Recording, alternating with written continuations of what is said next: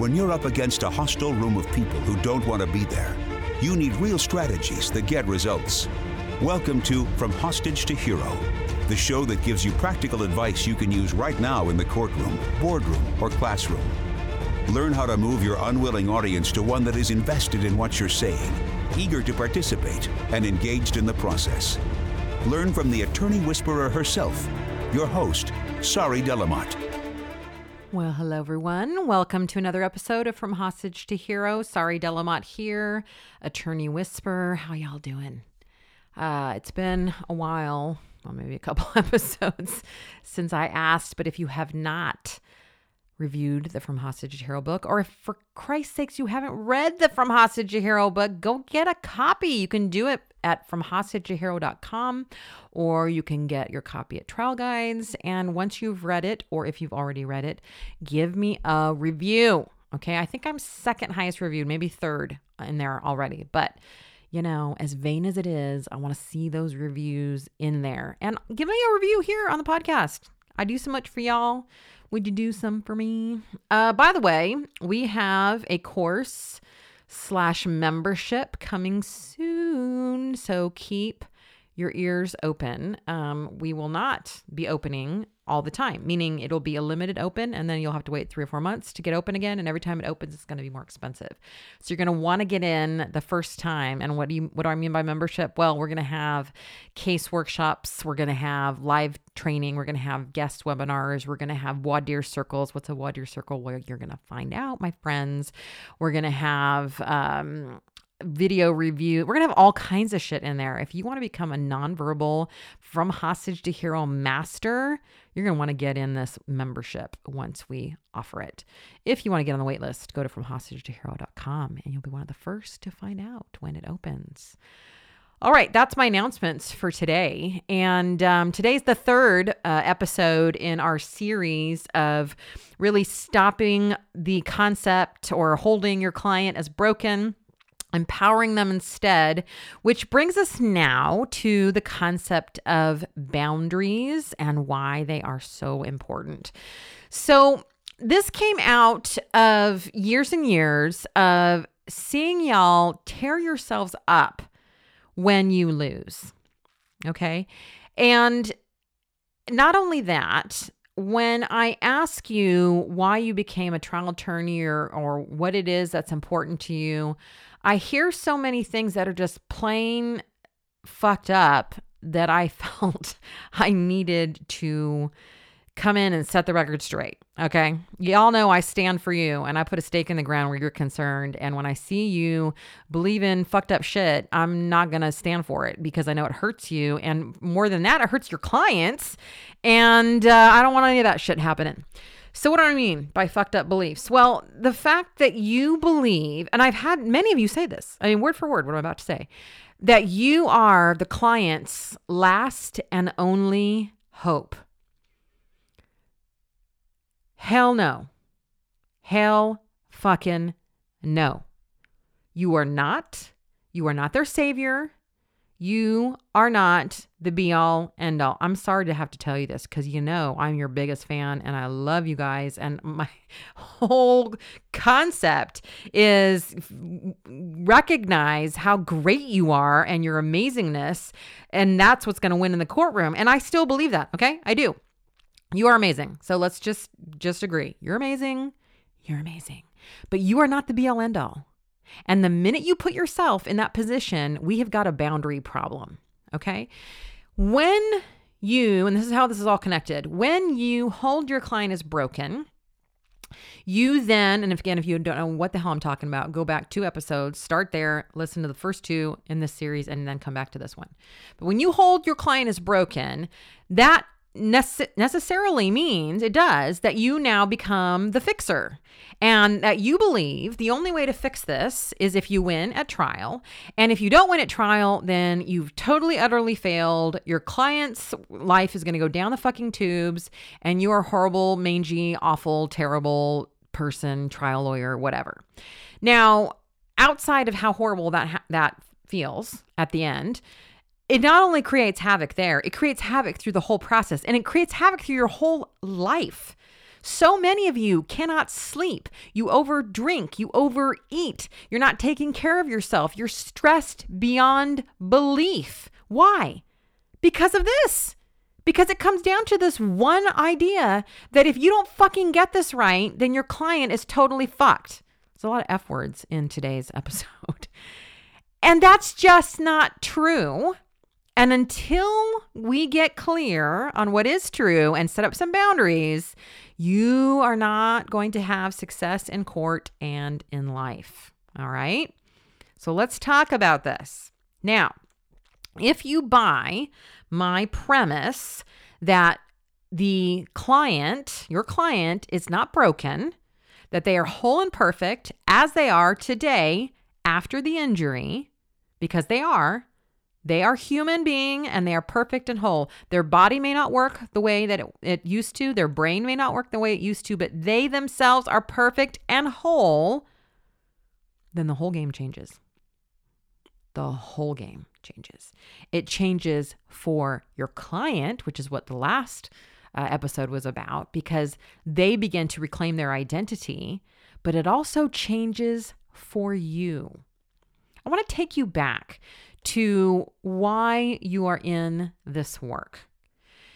Most of you are in this work because you want to help people. And that shows up in different ways. You want to help the clients. Okay. You want to help them recover both emotionally, mentally, and compensation wise. But you also want to help in terms of keeping our community safer. And you want to help by creating the world that we want to live in and not letting corporations get away with hurting people, or police hurting the civilians, or whatever kind of work that you engage in. You're in it because you want to make a difference. And so can we just for fucking once divorce that from a verdict? Can you see that you can do that regardless of what the hell the jury decides? I just want to create a boundary right here that whatever the jury decides has zero bearing on what you have control over and what impact you can have in both the client's life and the community at large. Now let's take a look at this.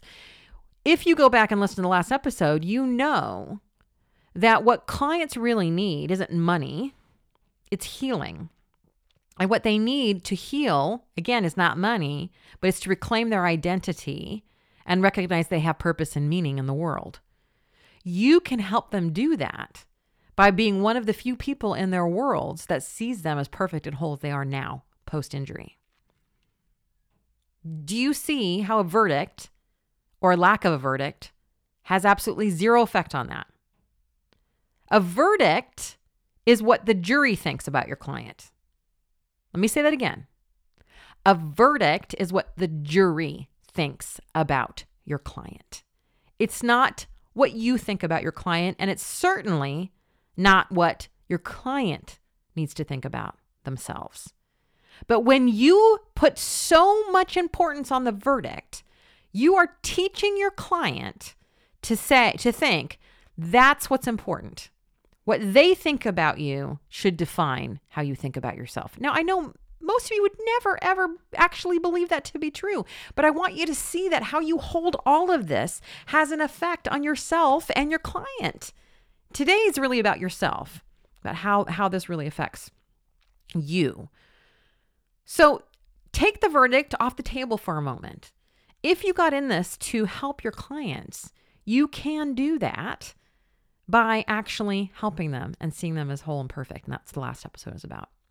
If you're in this to create a safe community, a safer community, a better community, do you see how a verdict also has zero to do with that?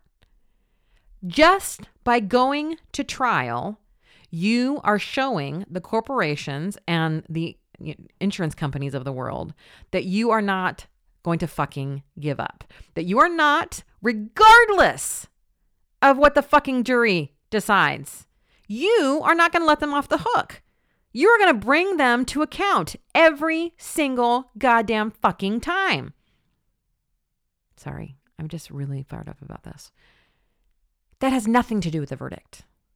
Is the verdict going to help with that? Yes. Is it the cherry on the sundae? Yes.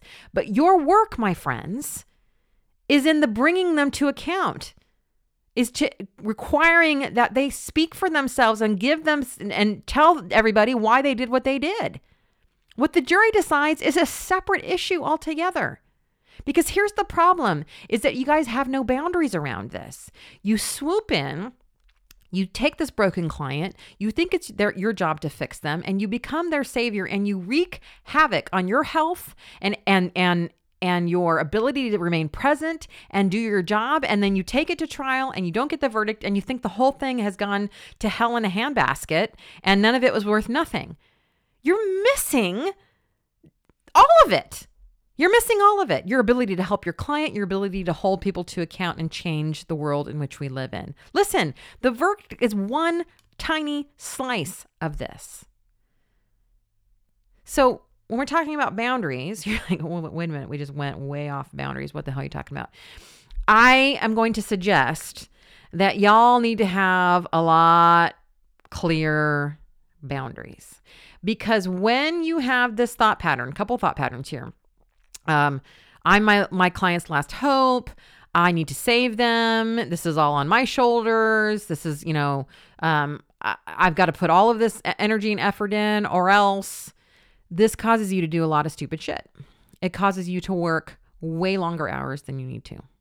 It causes you to do way too much work. It causes you to take your client phone calls and other phone calls at all hours of the day, no matter what it is that you're doing. It causes you to take a settlement offer because of your fear of going to trial when you know that trial was the right thing to do. Trial isn't always the right thing to do. Don't put words in my mouth. I hear you. I hear you over here. I'm just saying when trial is the right thing to do, it causes you to take a settlement offer because you're scared. It causes you to do all kinds of things when you have and hold these thought patterns. So let's put some boundaries around this. Now, we can use the From Hostage to Hero method to help us here. Now, those of you familiar with the method, there are 4 steps in the method. The first one, the way we help jurors to release their hostageness and move toward hero, is to provide safety. Okay, so we have to communicate to the jurors, we are a safe and steady presence. You can trust and believe in me. So my question to you is, as you start to set your boundaries, what is going to help you feel safe and secure? Now, it's a personal question. So there might be certain clients that you can't work with because you know you will take on too much, or it is too triggering, or you can't handle that type of client because you're going to get too angry or whatever. Guess what? You get to decide. You don't have to help everybody. In fact, it's your job to decide how you do your best work, because that's what you owe the world. Your perfect clients are out there waiting for you. There are some clients that other attorneys could never work with that you are perfect for. And you might think, well, sorry, I don't have the opportunity or to pick and choose my clients. Yes, you do. Yes, you do. I used to sell packages of sessions, and they were fairly cheap, I might say. And I hated working that way. We'd lose momentum between, or a case would settle, and then we'd have all these sessions on the books that we had to keep track of. And I thought, fuck it. I'm done with this. And so I said to my assistant, I need to be in person with people. COVID has changed that, but which means not only I'm going to have to charge more, and I need juries, because that's really where my best work is, nonverbals and juries. So what does that mean? Well, my price got times by probably 100%, way more, and people had to fly out to see me. Do you think I was scared to draw that boundary in my life? Oh, hell yeah, I was scared. I mean, I'm going to charge a lot, 10 times more, actually, than what I normally charge. 10 times more, not double, 10 times. And people would have to fly out to see me. I made the change, and I had more work than I knew what to do with. Why? Because I was doing my best work. You get to decide. You get to decide what your best work is, what makes you feel your best, your most safest and secure self. Which brings us to engagement, which is the second step in the From Hostage to Hero method, is once you get jurors feeling safe, and then you get them engaging with you and the content and with each other. And that's going to create another level of permission. So you've got to engage with you. I mean, I think most people have never even asked themselves, what is it that I need? What is it that I want? What is my dream? We talked about that the last podcast. Most of you have never even asked yourself that. What is the kind of life that I want to live? So many of you are convinced that to be a trial lawyer means X. Oh, this is just how it is. We all work 80 hours a week, or we all work 100 hours a week, or we always work weekends. We always miss our kids' events. That's just how it is. Bullshit. I'm calling bullshit on that. It doesn't have to be that way. You can decide how you want this to be. You can say, well, I'm working in a firm well, then go work for yourself. Oh, I couldn't do that. Well, okay, fine. Then you're choosing that. Stop blaming somebody else. You can decide. So start engaging with yourself. Start asking yourself these questions. These are important questions. How do you work? What clients do you love serving? What do you want your life to look like?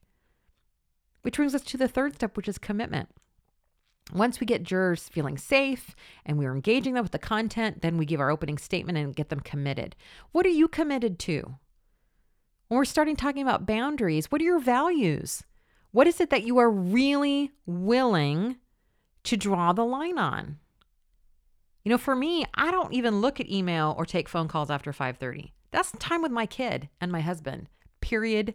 End of story. I'm not saying that has to be the same for you, but I'll tell you right now, when you start to have some boundaries around your work and with your clients, you will start to recognize, A, that life gets a lot easier and better, and B, that you are now doing better work. So many of you, when I say, when do you see clients or when do you take client calls? Most of you go, well, all the time. I go, what? How does that work?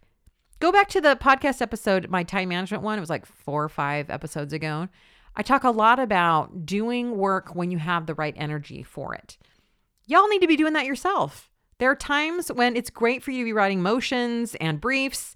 And there are other times when it's great for you to be managing clients and doing intakes. You need to decide when that is. Why? Out of all the professions in the world, you guys need to manage your energy better than anyone. But most of the people that I see in this world have no idea how to manage their energy. You guys just kind of just do whatever, whenever, and it's just a big fucking free-for-all. Listen, you are helpers. You're in the helping profession, and this work takes a lot out of you. You must have strong boundaries. You must protect your personal time. You must protect your health. You must protect your family and friend relationships. Why? Because you are no use to anybody when you are depleted, you have no community of support, you have no time for yourself, you have no health. I mean, it's just ridiculous. Listen, if you want to be an excellent trial attorney, you've got to have some boundaries, which brings us to action. That's the fourth step in the From Hostage to Hero method. Once jurors are committed, then they need to be empowered to take action. So once you decide what your boundaries are, you've got to really hold them. That's the action piece. You have to get good at telling your paralegal or your secretary, I don't take calls from 1 to 3 every day. That's my time to either work out, recharge, write briefs, listen to CLE, whatever. Maybe that's your self-development time. I'm making this up. Again, for you, it could be something different. But you need to hold those boundaries because you know what that does? That allows you to be the best trial attorney that you can be. And not only does having boundaries help you, it helps your clients. It helps your kids. It helps your paralegal. It helps other people have boundaries. All this messiness isn't serving anyone. But it all begins with the idea, the number one boundary that I hope you get, which is you are not the savior of your clients. You're not. You know, the juror that we all roll our eyes at, you know the juror I'm talking about, the juror that's the one that says, well, my uncle lost his leg and nobody ever gave him anything. We can learn a lot from that juror right now. You know how? That juror proves that there are people who are injured, who never even went to trial, who never even brought it before a jury, which means they never even got money and they survived. I know that it's easy to think if you don't get this right, you're going to fuck your client's life up forever. It's just not true. It just isn't. People throughout the world have had to deal with some pretty shitty circumstances, and many of them don't even have the option of bringing it to trial. As I've said, money doesn't heal, my friends. Would it be great if we get a verdict for our client? Yes. Will it hold people responsible more than just taking it to trial? Yes. But those are just bonuses. They are not the goal. And the minute that you make that the goal, that's your first boundary that you have lowered or removed. And that's the first boundary that needs to be up. You are limited, my friend, in how that ends up playing out. Get your boundaries and your priorities correct. What can you do? You can see your client as whole. You can refuse to hold them as broken. You can help them reclaim their identity. You can hold people to account. That's what you can do.